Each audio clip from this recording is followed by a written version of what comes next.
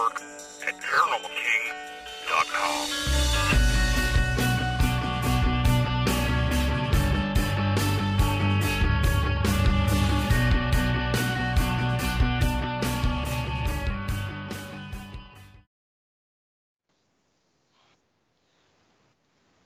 Welcome to the Paranormal News Insider for the week of November 10th, 2020.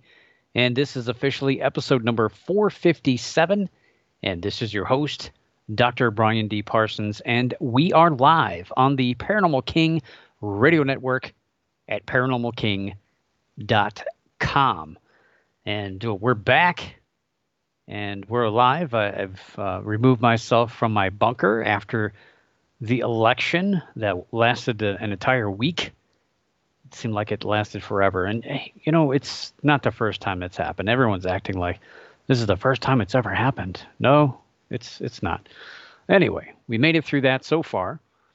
Probably not completely over, but at least it's mostly behind us at this point. And now all of a sudden, now that all this politics stuff is partially in the rearview mirror, I think we're going to start hearing a little bit more about the paranormal. A little bit. I've seen a few things pop up about UFOs. Nothing really major. And I think some of it's a little bit made up as far as politics and UFOs are concerned. But tonight, we've got all kinds of news from, well, maybe not all over the world, but quite a few different places. We got some alligators. We got some Loch Ness Monster stuff. We got the MUFON sighting statistics for October, and we've got some, I don't know what you call it, galaxy news, some stuff in space going on, which is always pretty cool. I enjoy the space stories, technically not paranormal, I guess, but this show started off doing what I called out-of-this-world stories, because sometimes these things are looked at as out of this world, and who knows, maybe some of these things that we talk about on the show that scientists are struggling to explain could be communication from intelligent life forms. I don't really call them extraterrestrial. I call them intelligent because, my gosh, what we're dealing with lately on this planet, if this is intelligent life forms, I don't know what is. Anyway. Was looking over my calendar. So if you go to paranewsinsider.com, which is the official website of the Paranormal News Insider, I have an events tab. It's the second tab there on the left. And I've got my list of ghost conscious conventions, UFO events, as well as cryptozoology events. And I made it. 2020 is officially over as far as my calendar is concerned. I'm sure maybe there's a few out there that are floating that I didn't catch for 2020, but you know what? I kind of tapped out after a while because of everything seemed like it was either after pretty much the middle or end of March, pretty much the end of March, everything was canceled, rescheduled for later in the year, then canceled and rescheduled again. And it seemed like as we hit June, July, people were getting smart and just rescheduling for next year. So most of these events now are in 2021. And when I get time, probably obviously maybe towards Thanksgiving, Christmas time, while I'm putting together the top 10 paranormal news stories of 2020, also redo this mess of the events page. It's just, it's a mess. But hopefully, a lot of these events will hopefully take place next year, and we can move forward with some of these things, because I think people need an outlet. There was a handful of events that did go on, and some of these events were people just kind of thumbing their noses at COVID and just kind of trying to get what they could. I don't know if it was just a dash for cash or just wanting to get people together, or just felt like, gosh, I can't cancel this thing, which I get. You know, it's putting on an event is pretty tough. But I think some people just took a little too far. But a majority of these events canceled for 2020. Hopefully they do take place next year. And other news, so mentioned in the chat questioned, did I scrap the book of the week? No, not intentionally, but I don't go out of the way to find a book each week. I do actually, it's funny that you mentioned that. I actually have a book I picked out tonight because of some of the news that I'm talking about tonight don't really get to talk about too much. And I realized I only have one book on this topic. So I want to add to it a little bit, kind of expand it because it's my list of books. Again, by the way, if you go to paranewsinsider.com, you can see my list of books. Not sure where that came from. Oh, CryptidCon. Yeah, CryptidCon. So I thought CryptidCon was going on, but I guess that's canceled. So my books also on there is something I relaunched this year. I finally finished my list of books of books of the week I've had on shows for a number of years. I think it's well over 100 books. And I'm not going after the popular books, all the books that are the top 10 or top 20 books of cryptozoology or ghosts or any other topic. I'm going after the books that I really feel have either helped me or I feel that can help anybody out there, whether you're a long-standing investigator, researcher, or somebody who just wants to get involved in one of these fields or get to know some of these topics. So I started talking about these books of the week. Gosh, I don't know how many years I've been doing it, off and on for I think about 4 or 5 years, and kind of took a little bit of a break. It was kind of overwhelming to have to pick out a book of the week. So now I don't force myself to do it each week, but if the topic arises, definitely going to throw a book in there. And we have a topic tonight that you kind of have to have new books every now and again. You can't just read the same old stuff over and over again. We'll talk about that as we get into it. But there are some of the top books in all those fields that I mentioned: cryptozoology, UFO, and ghosts, including some of my books. Well, actually, all my books are in there. So I have a lot of different segments in there, including regional ghost books. I started that because I had so many of those pop through the book of the week over the years, as well as general paranormal stuff, as well as science, psychology, and miscellaneous. So, it's not just about those 3 big fields. I think there's a lot of other stuff that we all should be reading to make us better researchers and investigators. A long way to answer a simple question. No, the book of the week is not gone. It's just it's extra work, I guess. I haven't really had a whole lot of time to read extra books. But if you do have a book that you know of that's not been a book of the week, or maybe you're an author out there, I don't do guests. There's plenty of other shows that have guests on that can talk about your book, but I'm willing to also talk about your book, but it'll be my thoughts and feelings on it, and definitely plug your book and put it on my list. But I got to get my paws on it. I've got to read the book, because all the books that appear on this I've either read or I've read enough reviews about them that I can vouch for them as being books that definitely will help people who are trying to get into one of these fields or to understand these fields. Let's see, how many Lloyd Auerbach books? There's 3 that I have in this list: Ghost Hunting, How to Investigate the Paranormal, a Paranormal Casebook, Ghost Hunting in the New Millennium, as well as my favorite, probably my number one, I'd say my number one ghost book overall, ESP Hauntings and Poltergeists, a Parapsychologist Handbook. I just kind of paused. I was thinking, but as far as new stuff, that book is probably, or I should say not new stuff, but as far as understanding ghosts from a parapsychologist standpoint, that's by far the best.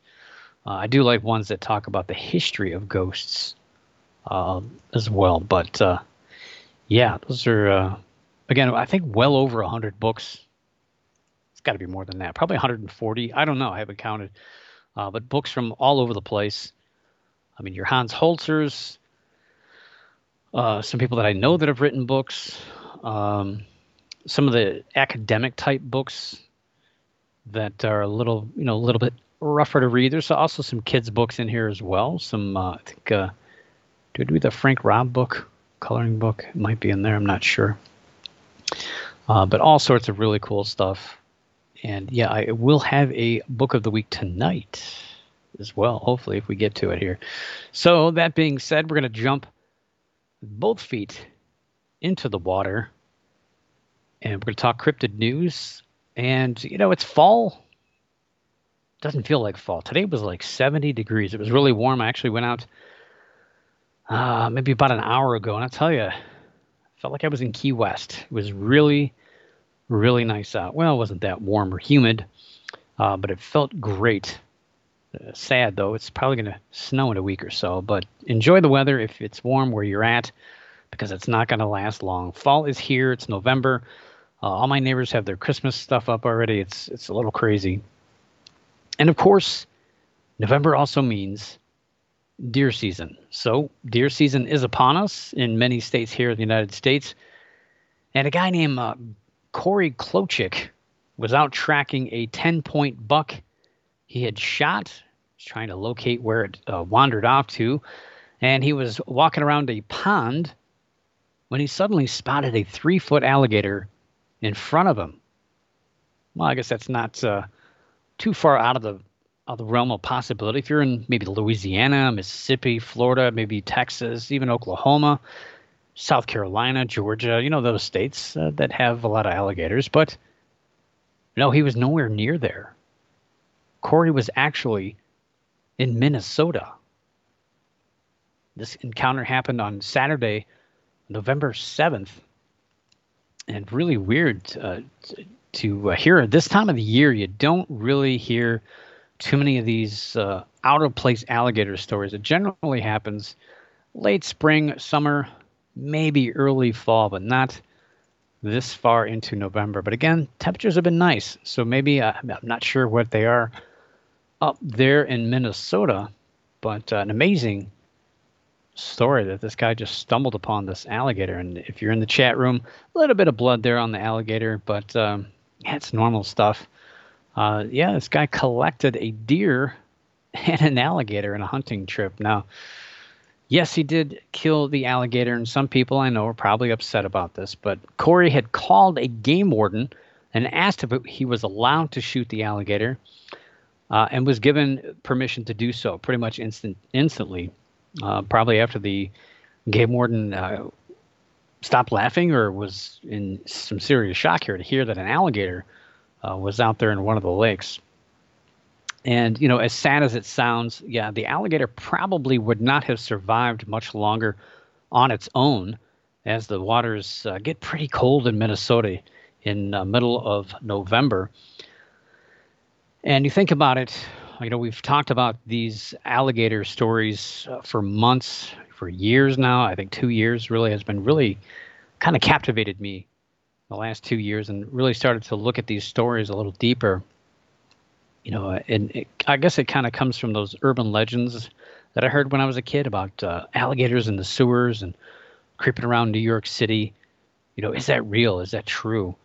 And now you read these stories of alligators all over the Northeast, even in the Midwest, just popping up out of nowhere. Granted, they're not going on. They're not just spontaneously appearing, or they're not just, jumping on a bus and going up to Minnesota. They're actually just being released. It's pretty sad, and I think it's probably the saddest thing of all these stories. It wasn't the fact that this poor alligator was taken, but the fact that somebody let this thing loose in a pond to die, pretty much, without reaching out to somebody else to help spare the alligator's life in the first place. I think that's the problem, and it's for some of these, in Minnesota, it's probably pretty expensive to capture. They don't have the equipment to do that. They don't have the training or probably understanding of alligators. Then they have to maintain it. You have to transport it. Granted, a 3-foot dude like that, he's probably a little over 3 foot from what I'm looking at here. But yeah, they can be nasty. They're not going to kill you. Probably get another 1.5 to 2 feet before any serious injury is looked at from a little alligator. But they can inflict a lot of pain. They can do damage. They can kill pets at that size. And they can disrupt an ecosystem pretty quickly as well. So definitely not something that should be in the ponds of Minnesota. And what's weird is in October of last year, I reported on a girl who found a dead alligator in a lake in Minnesota. And that alligator wasn't released. It actually had escaped its enclosure after a July storm had blown debris into the enclosure and allowed the alligator to climb out and escape. And they can be deadly. 3 feet or longer, they can inflict some pain. They can take a finger or a toe. Yeah, they can inflict some damage. They'll definitely hurt pets. Once they hit pretty much the 5-foot marker, that's when human lives start to be pretty much in danger. I mean, granted, you can bleed out from losing a couple fingers or a finger from these things. They'll grab on and they won't want to let go. So yeah, unfortunately, was taken, but it's probably good on the expense thing, and shame on whoever let that thing loose. It's pretty sad, but a weird story to hear in November. And let's see, speaking of out-of-place alligators, and last year, and I also saw in the chat room somebody ask about Chance. Well, 2019's biggest out-of-place alligator was, yes, Chance the Snapper. Out-of-place alligator was captured in Chicago's Humboldt Park Lagoon, pretty close to the water, the lake there. He was nicknamed, yes, Chance the Snapper. I guess there's some dude who's a rapper named Chance. Never heard of him. Yeah, I have. It was captured by alligator Rob, who's out of Florida. And Rob was in the news all last year. He was on the show. Well, he wasn't really on the show, but I talked about him here on the show all year long. He was actually pretty much a local celebrity in Chicago. He got to throw the first pitch out at a Chicago Cubs game. Man, that'd be great. He was given awards. He turned on the fountains. Key to the City, all these things. Really embraced by the public. Boy, they probably could have used something like that this year. But a big celebrity. And Rob's efforts helped give Chance the Snapper a second chance at life. And he's still living down there. From what I've heard, Chance the Snapper is ruling the roost. I don't know, is that a roost? I don't know what they call the den, probably alligator den. He's ruling the location down there. He's pretty much the dominant alligator down at the park. I think it's in St. Augustine, and he's having fun down there. But unfortunately, alligator Rob, who spends pretty much his entire career helping people, helping animals, and wrangling alligators, it's not one of your top 10 high-paying jobs. Unfortunately, Rob needs some help as well right now. He's been busy since he caught his fame last year, and he's published a pair of books, and I've got both of them. The last one he had come out, actually have it autographed, which is really, really cool. And he's also launched a nonprofit organization called the Environmental Educational Awareness Research Support and Services Organization, all with his own money. So he's funded all this stuff out of his pocket.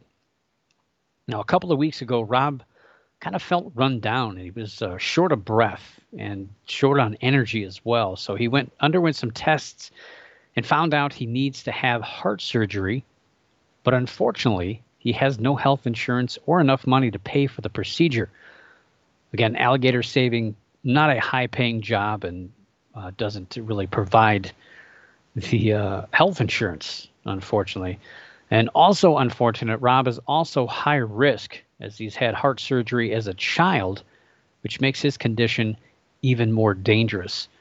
Rob is also concerned as to how he will be able to support himself following that surgery as he recuperates, if it is successful. And he's not sure. Obviously, he's not going to be able to catch alligators, so he's not sure how he's going to kind of live for a few weeks or months while he's not working. And again, helping people in need is what he does. It's what he's been doing his entire life, pretty much. And now he needs your help. Friends and board members of his nonprofit organization have opened up a GoFundMe page for Frank that launched 4 days ago and seeks to raise $300,000. That sounds like a lot of money, but medical expenses, heart procedures, probably a couple of days in the hospital, that is not cheap.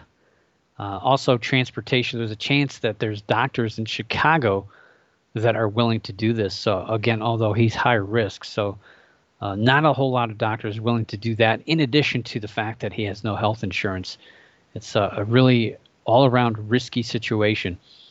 And again, also to pay the bills after his surgery.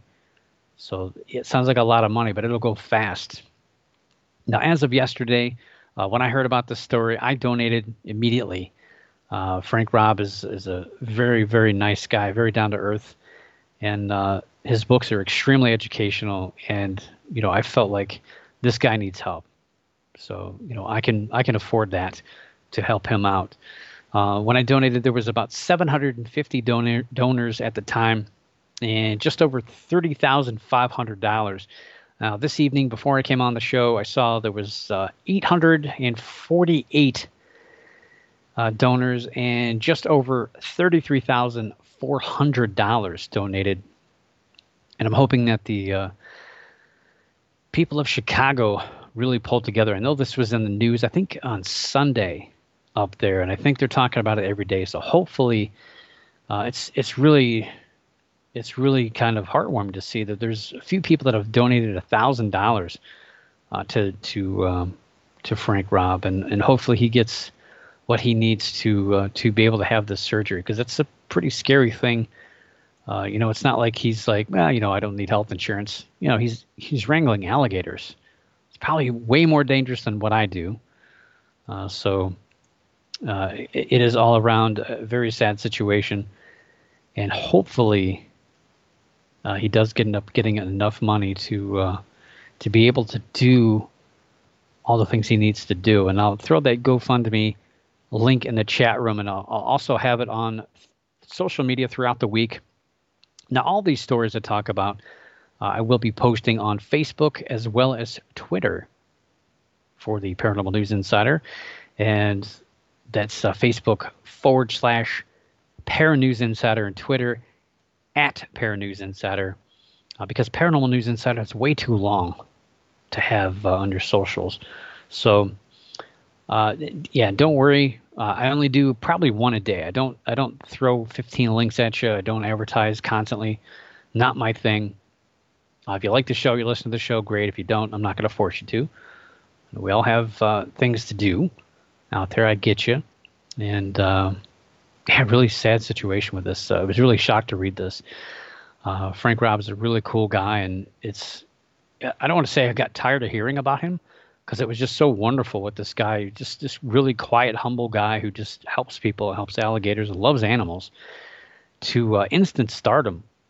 Unfortunately, the resident herpetologist up there couldn't capture this alligator quick enough, and the public was getting a little bit antsy about the situation. And as soon as Robb came up there, the alligator became a celebrity, and they gave him a name and all this, and then Frank became a celebrity as well. And he's really taken advantage of that in a good way, and it's really helped him develop his nonprofit organization. Again, he published 2 books this year as well, more kids' books.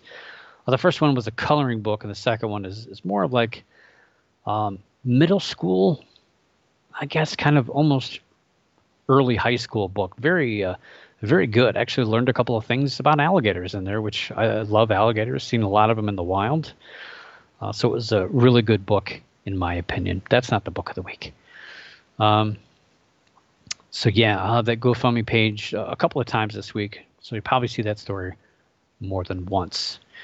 So, also in cryptid news, this is the topic that just won't stop: the Loch Ness Monster. I know he's one of the top creature, maybe she, I don't know, I'm sorry. Could be a she. We'd have to look in the water and figure that one out. But yeah, it's not really my favorite topic, but I tell you, it just won't go away. It won't go away. It's an interesting year for the Loch Ness Monster. And if you've kind of paid attention to this, I know this is a favorite topic of so many people out there. Lately, there's 2 sonar images that have created a kind of a stir, with some people saying that this is the most compelling evidence ever discovered of the potential existence of this creature. Some people say that this proves it, that the Loch Ness Monster does in fact exist because of these 2 sonar images. I'm not convinced. I think these could be, like I've said before, a school of fish underwater, just a collection of cold water fish that just creates that image. Anyway, Ronald Mackenzie, on board his Spirit of Loch Ness catamaran, captured 2 separate images of what he thinks is the Loch Ness Monster in, again, 2 separate images. Now, another captain has stepped forward with his own sonar image of what he feels could be 1 or 2 different Loch Ness Monsters. Now, let me explain. Rod Mitchie of Jacobite Cruises stepped forward to add his sonar sighting to the 2 previous captures. The only issue is this sonar image, it happened back in June of 2015. That's old news, dude. It's 5 years old. Where have you been? Now, he says of his image, he says, quote, "I used to see surprising things visually or by sonar, but every time there was a logical explanation. But this contact was different. It really is unexplained. The equipment is improving all the time, and that is most likely to solve the mystery of Nessie. I saw things over the years that I did not want to make a lot of for fear of ridicule, but this sighting in 2015 was very similar to Ronald's," unquote. Yeah, so where were you at? It's 5 years. You never brought this up. And there was also, well, we'll get into the other sonar find in 2016. I don't know why he didn't come forward with that then. He goes on to say, quote, "I also know Ronald Mackenzie well, and he is a genuine guy. There is something unexplained down there. My guess is it's a big eel, 20 to 30 feet long," unquote. So it's kind of weird. Now everyone thinks that the Loch Ness Monster is an eel. It used to be the plesiosaur, however you want to say it. Now it's just an eel. So it's also important to note that Jacobite Cruises is a rival company on the loch to Mackenzie's organization. So this, to me, I don't know. It smells. It doesn't smell like old fish.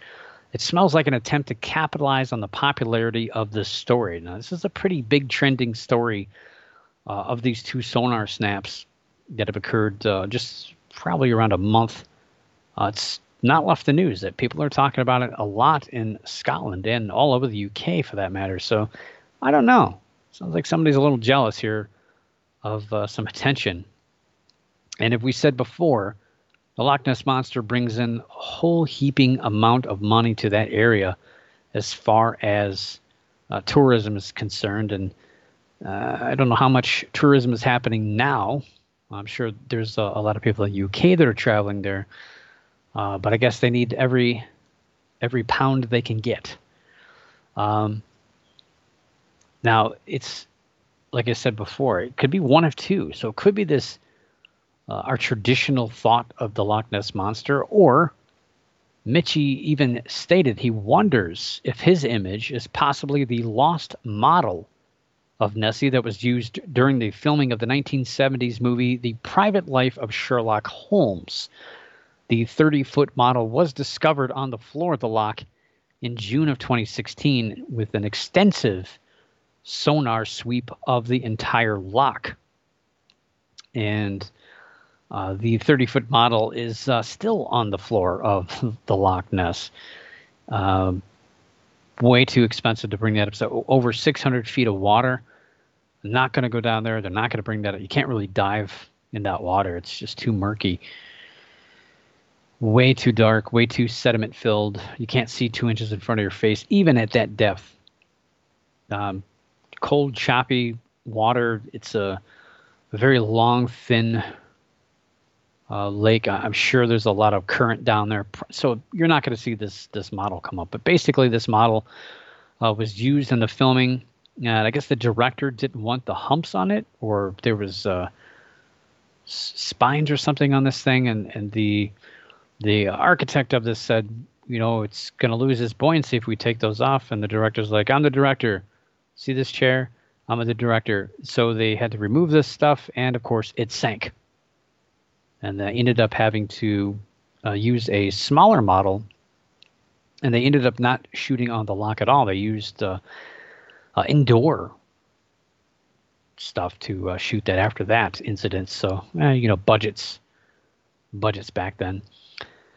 So, yeah, it was discovered in 2016, but it's still down there. And its location is known. They know exactly where it's at. So I'm not sure why Mitchie isn't sure if his photo is the model or not.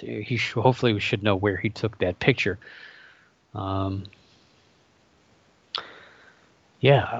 Okay, so how hard would it be to build a Nessie robot like the one they used in Jaws? That's a question in chat. I don't know how much Jaws cost. I think they had 2 of those, didn't they, for that movie? One was just like the head, and the other was like the whole one side, like the left side, because you never saw the right side because it was just a robot. I do know that there was a boat captain a few years ago that got in trouble because they were filming an episode of some show, and he ended up using the piece of the Loch Ness Monster thing that they were using to film this, and he was dragging it around in the back of his boat and took a picture and tried to pass it off as the Loch Ness Monster. He got caught, and that was pretty embarrassing. But I'm sure it'd be a few $1,000. I'm sure somebody could do that. There's at least one life-size model of the Loch Ness Monster down there somewhere. I'd love to be out there. I'd love to go out there one day. But yeah, I don't know. That'd be kind of cool to see an animatronic Loch Ness Monster just jumping out of the water. All right, so enough cryptozoology, enough monsters and alligators. Let's move into the UFO arena. And MUFON, the Mutual UFO Network, has released their October sighting statistics. Hold your applause. Hold your applause. Very early in the month of November, they were right on point. I think it was the 3rd of November, and I wasn't sure. They're under new management now. I wasn't sure if they were going to release these numbers, but they did. They did. And if you remember, you've been listening to the show for a while, you probably know there was a huge surge in the amount of sightings in April of this year. More than likely a culmination of the events of UFOs being in the mainstream news when COVID wasn't mentioned, and people being locked down due to COVID-19. So I think those things kind of tied together. People were home, people were bored, and UFOs were also on the news quite a bit. It's been on the news for quite a while. Since then, sightings have really slowed down considerably. Now, you might not believe that if you read some of the headlines that are out there. There's a lot of stories floating around that say that sightings have reached an all-time high, which really and truly, unfortunately, isn't true at all. In September, there was 404 total sightings, according to MUFON, which is the lowest in at least the last 5 years that they have produced as far as sighting statistics is concerned. Again, there could be a lot of factors behind this, including the arrest of former MUFON executive director Jan Harzan back on July 3rd, which gave the organization its latest black eye. But also you have to consider, again, I talked about all these stories of UFO sightings continually on the rise, and there is a plethora, an ongoing flow of stories that are talking about UFO sighting statistics, and they're all from the National UFO Reporting Center, known as New Fork. So they're getting a lot more good attention, a lot more free press than MUFON. So I think New Fork is probably passing them up as far as sighting statistics are concerned. They don't really release all their numbers the way MUFON does because it's basically just a couple of people doing New Fork. But I would say that they're probably working a lot harder than MUFON at this point. And the tide has shifted because they're more out there. They're tied in with the media a lot more. MUFON is just MUFON. They're just a website pretty much at this point. And the hardcore people that follow it. You don't really hear MUFON out there in the media too much anymore. It's very few and far in between that they're mentioned. And that's their fault. I think they could do better. And I think that would help their sighting statistics a little bit. But this pandemic has really helped New Fork become, I don't want to say a household name again, like they were when the X-Files was on TV. Everybody knew what New Fork was. But yeah, I think they're taking some reports away from MUFON. So as far as October is concerned, now, again, if you listen to the show, you know I try to make predictions. It's more like horrible guesses. But my prediction was for October was 439 total sightings and 351 in the United States. So again, this was versus 404 and 313 from the previous month. I figured it would, it bounced back a little bit. Well, I wasn't too far off. But again, I gave the statistics a little bit more credit as it failed to reach that mark. MUFON only reported a total of 414 total worldwide sightings and 340 from the United States. That's pretty close. It was off by 11 for the U.S. Numbers there. Now, their initial email was a little confusing because MUFON stated the total was 404, and I thought, well, wait a minute, I know that's last month. But then you look at the country list, and that total is 414. Come on, guys. Accuracy is important when you're talking about statistics. So I was a little confused. I don't know who proofreads that stuff. I don't know if it's in the budget, but if you guys need me to do that, I can do it for you. Of the 414 total sightings, the United States, surprise, led the way with 340. Canada was second with 34. The United Kingdom was third with 19. Germany had 3. Australia, Ireland, Poland, and India had 2 each. And there was 10 other countries that turned in 1 report each. And I think that's the lowest amount of countries I've ever seen turn in reports since I've been looking at these. I've been looking at them pretty heavily, these sighting statistics, since 2015. But I've also been a MUFON member longer than that, so I've kind of been watching this for quite a while. And of the U.S. reports, of the 340, California led the way, as they normally do, with 56. And that's, again, because they have the most population of any state. So statistically speaking, they should have the most UFO reports. Not really a UFO destination by any stretch of the imagination. New York and Texas were next with 26 reports each. Pennsylvania had 16. Florida, 14. Ohio, 13. Arizona had 12. North Carolina, 11. Michigan and Colorado had 10 each. And Oregon, Massachusetts, and Missouri had 9 apiece. And just like last month, these numbers are really, really low. I'm not even going to break things down that I usually do with the per capita stuff because it's just really statistically insignificant. None of these states really were to register very high. It's normally 0.2 or 0.3, or that's about it. But these would be much lower than that. But I will make my monthly prediction. And I think next month, I'm going to guess it's going to be in between October and September, but probably closer to September's low monthly total. And I think I'm going to go with. Let me make sure I got this written down. Nope, I don't. All right, so we're going to go 402 total sightings with 327 in the United States. So if you're keeping score, I know Dita generally writes these down. She holds me accountable for that.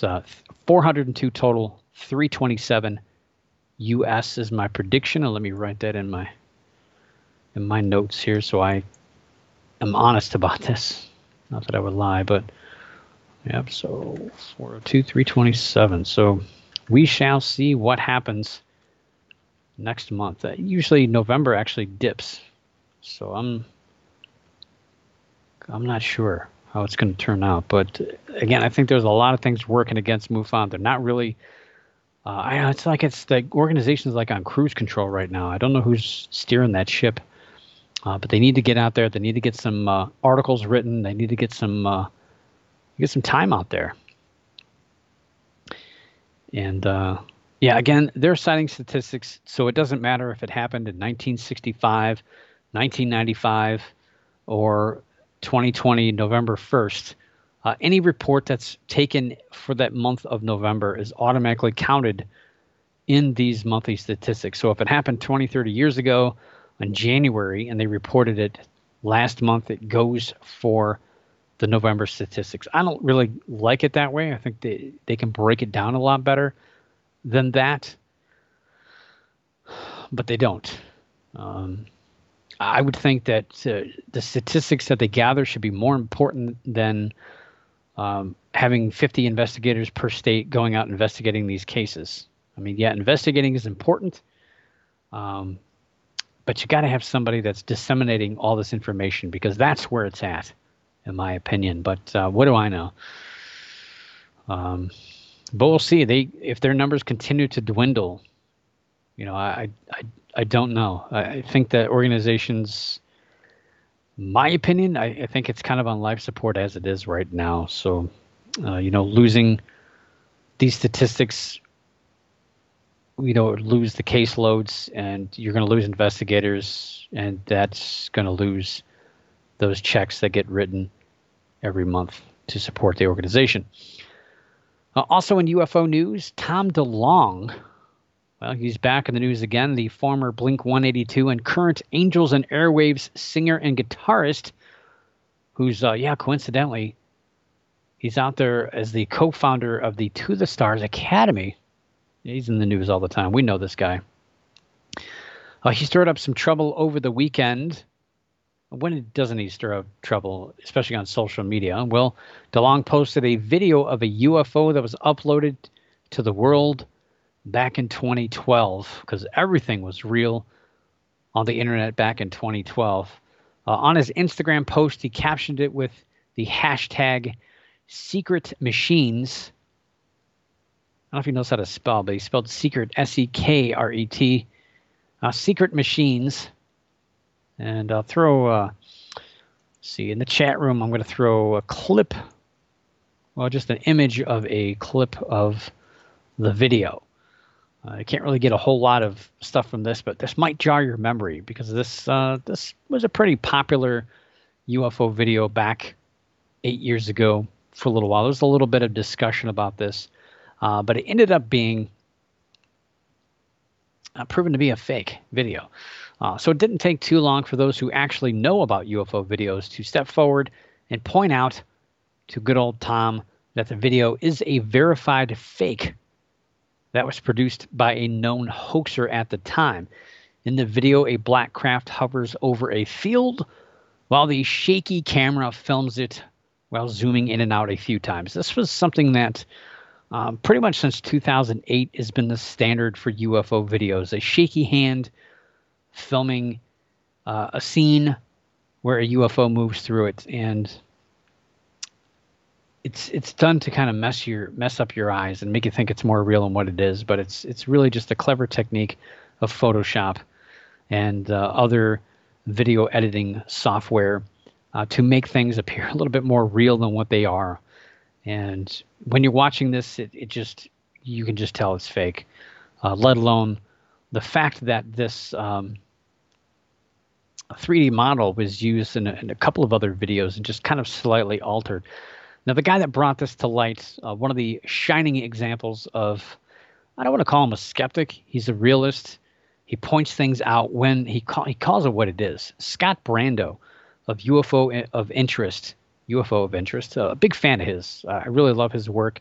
He doesn't pull any punches, but he does his research. He just doesn't make claims. He actually does the work to prove these things one way or the other, and they're pretty much all fakes and hoaxes. But he does the legwork. He gets the validation. He just doesn't jump to a conclusion like a lot of people do. He quickly pointed out that this video had been deemed a fake since it had been uploaded to YouTube about 8 years ago. Again, the 3D model was also used on other hoaxed videos on that particular user's channel. Brando's posts point out his debunk of the video as well, and asks if DeLonge actually thinks the video footage is genuine.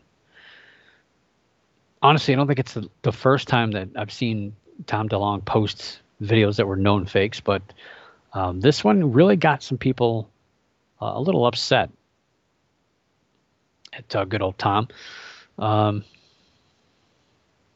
mean, Scott Brando is a really excellent researcher. Debunks a lot of fake and hoax UFO videos. And he does point out the people behind them as well. So really, again, follow his work. I really appreciate what he does for the field. Trying to keep it clean. Trying to keep the riffraff in the corners from taking over the field. Yeah, this video definitely, I completely agree. The background of this video alone is enough to cry hoax. Those on social media who saw DeLonge's post seem to mostly agree he's not so smart to publish this with the seeming intent to believe that it's authentic, and he's losing fans. Not of his music, well, maybe of his music too. I don't know. I haven't heard of his new stuff lately, but people aren't buying some of this stuff anymore. He's got caught with a few things, over the course of the last couple of years. I don't know. Maybe he's just going to go full-time back into music. Maybe just drop this UFO stuff. I don't know. We'll see. He says he's been into this since he was a kid, but I got a feeling he's just gonna duck out pretty soon. Things keep going the way they're going for him. In other news, some troubling news out of Puerto Rico. The 60-year-old Arecibo radio telescope was damaged back in 2017 by Hurricane Maria, and repairs had taken a lot of time to complete for a variety of reasons. The damage was then, back then during the hurricane, was actually considered minimal. But back in August of this year, an auxiliary support cable detached from the antenna platform, causing some significant damage. The cable ripped a 30-meter or 100-foot gash in the 307-meter or 1,000-foot wide dish, ripped out some of the aluminum panels that help capture the radio frequencies. The cable was one of 6 that were added back in 1994 when new antennas were installed to help with the added weight. The receiver is actually on a 900-ton platform, suspended 150 meters or 492 feet above the dish by 18 cables running through 3 reinforced concrete towers. So there's a lot of weight. There's a lot of stuff suspended in the air, and it's 1,000 feet wide. That's pretty big. It's all solid metal. But unfortunately, on November 6th, one of the 12 main cables snapped and again tore through the telescope's main dish, causing even more significant damage. But this was one of the main cables, not an auxiliary cable. And this now leads to the potential for some catastrophic damage to the radio telescope if any other cables are to give way. Last month, the University of Central Florida, which leads a consortium that leads the observatory, applied for a $10.5 million grant for emergency repairs from the National Science Foundation, who actually took over ownership of the telescope back in 2018. No word on if that money is going through, but you can't evaluate forever. They got to make a move. Arecibo was the world's largest radio dish all the way up until 2016, when China's 500-meter aperture spherical radio telescope, what a mouthful, let's just call it FAST. Actually, they do call it FAST, the 500-meter aperture spherical radio telescope. When that was turned on, it became the biggest, obviously 500 meters. Arecibo directly imaged an asteroid in 1989 for the first time in history, the first telescope of any kind to do so. It also helped lead to the discovery of the first 3 exoplanets ever discovered. And in 1974, a simple message was sent out into space, which is known as the Arecibo message. The telescope is also the home of the source data for the SETI at Home project, which burned through probably 3 of my computers. SETI, of course, is the search for extraterrestrial intelligence. It could also be said that Arecibo is indirectly responsible for the popularity of Chupacabra. Yeah. As the movie Species is used, they use the telescope as a plot device.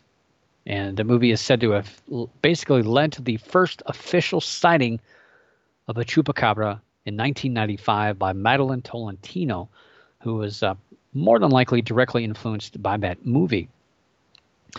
Arecibo's future is now in doubt with this latest damage, and currently the structure is being investigated to see if faulty cables were used. They've blocked off the whole dish, and no one's really allowed anywhere near it right now. This whole thing could collapse at any time. And if that were to happen, I don't know, probably just going to be left there and abandoned. That would be catastrophic. It's still one of the biggest in the world, and it's still very valuable when it's operational. And they're looking to see if there's any way to stabilize the structure to avoid more cables from snapping.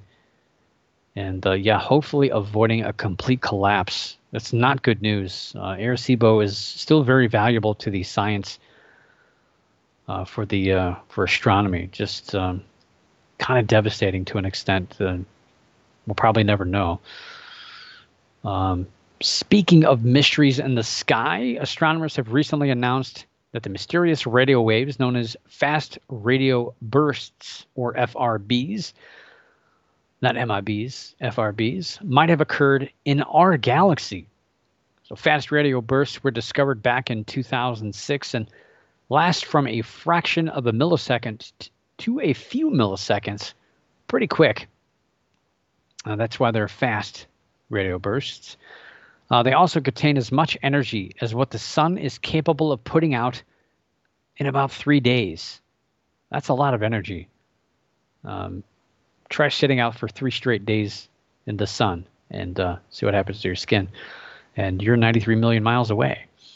The fast radio bursts discovered so far have been difficult to locate due to being very sporadic and obviously being so quick to begin as well as end. And you don't know where they're coming from. So nobody knows really where to point any kind of satellite to hopefully capture one. But on April 28th of this year, scientists recorded a pair of fast radio bursts that appear to have happened within the Milky Way galaxy for the first time. And this is due to being the most powerful ones yet discovered. Scientists think that black holes, neutron stars, and maybe even magnetars could be possible explanations for fast radio bursts. No, that's not a Pokemon. Maybe it is a Pokemon. I don't remember. So that's your news, but I do have the book of the week. And I was thinking, as I was kind of putting together this week's show, and I was looking through the books of the week, I only have one astronomy book, and I think it's like 4 or 5 years old. And, astronomy changes constantly. It's one of the few sciences that radically updates constantly. I mean, earth science, biology, these things do change over time, but I think it's a lot slower than all the things from astronomy. It's funny because I just moved into a new house a few months ago, and I looked through some of my books that I brought with me, and my astronomy books. Some of these are just way outdated. There's information that's just not even accurate anymore. It's just amazing. You wouldn't think that stuff in space would change that much, but our knowledge does. And the book of the week this week is called Universe, and it's a book by the Smithsonian. It's a DK book. It's the third edition, so it's new. It's updated from the second and the first edition. This edition here came out this year, September 8th of 2020. And there's a handful of updates in this book from the last two updates. And you can get that on Amazon. Looks like the hardcover is about $32. But it's worth it because this book is huge. It's 528 pages. It's 6 pounds of knowledge. That should bring up to speed on what's going on out there in the universe. There's a lot of good TV shows out there, but I've even seen some TV shows on Netflix, and I think there's some on Disney Plus as well. I've seen some of those, and some of those shows, I'm like, wait a minute. That's not accurate information anymore, because some of these shows are 5 or 10 years old, and it's full of misinformation because things change. So I'm offering this book as the book of the week because it's new and updated information, and it talks about pretty much anything and everything you can think of in regards to outer space, the galaxy, space, and the universe. So that is this week's book of the week. Doesn't really have an author here. That's what I was looking for. But yeah, it's just from the Smithsonian. Yeah, it's just a new edition, third edition. It's got Mars on the front cover. Pretty neat book, huge book. Now, I've seen this book in a bookstore. I didn't really want to touch books because of COVID, but I looked at it. I was really, really intrigued. I think it was a lot more than $32. I think it was like $50, so I didn't buy it.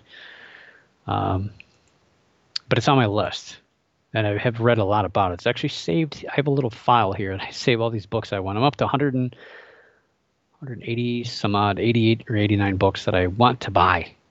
Actually, no, I got 7 or 8 of these, so I should cross those off. But anyway, Universe by Smithsonian, a DK book. It's pretty much the author. Third edition. Came out this year, September 8th, 2020, is your book of the week because you got to know about the universe. It's very important to know what's up there. And I'm sure they got a chapter 3 on fast radio bursts as well. So that's your news for this week. We will be back next week. No presidential election. That's over with. Thank goodness. Cross that off the list. So keep your eyes in the skies, your ears in the woods, the hair standing on the back of your neck, and always keep your mind slightly ajar. And above all else, don't stop believing. For the Paranormal News Insider, this is Dr. Brian D. Parsons reporting.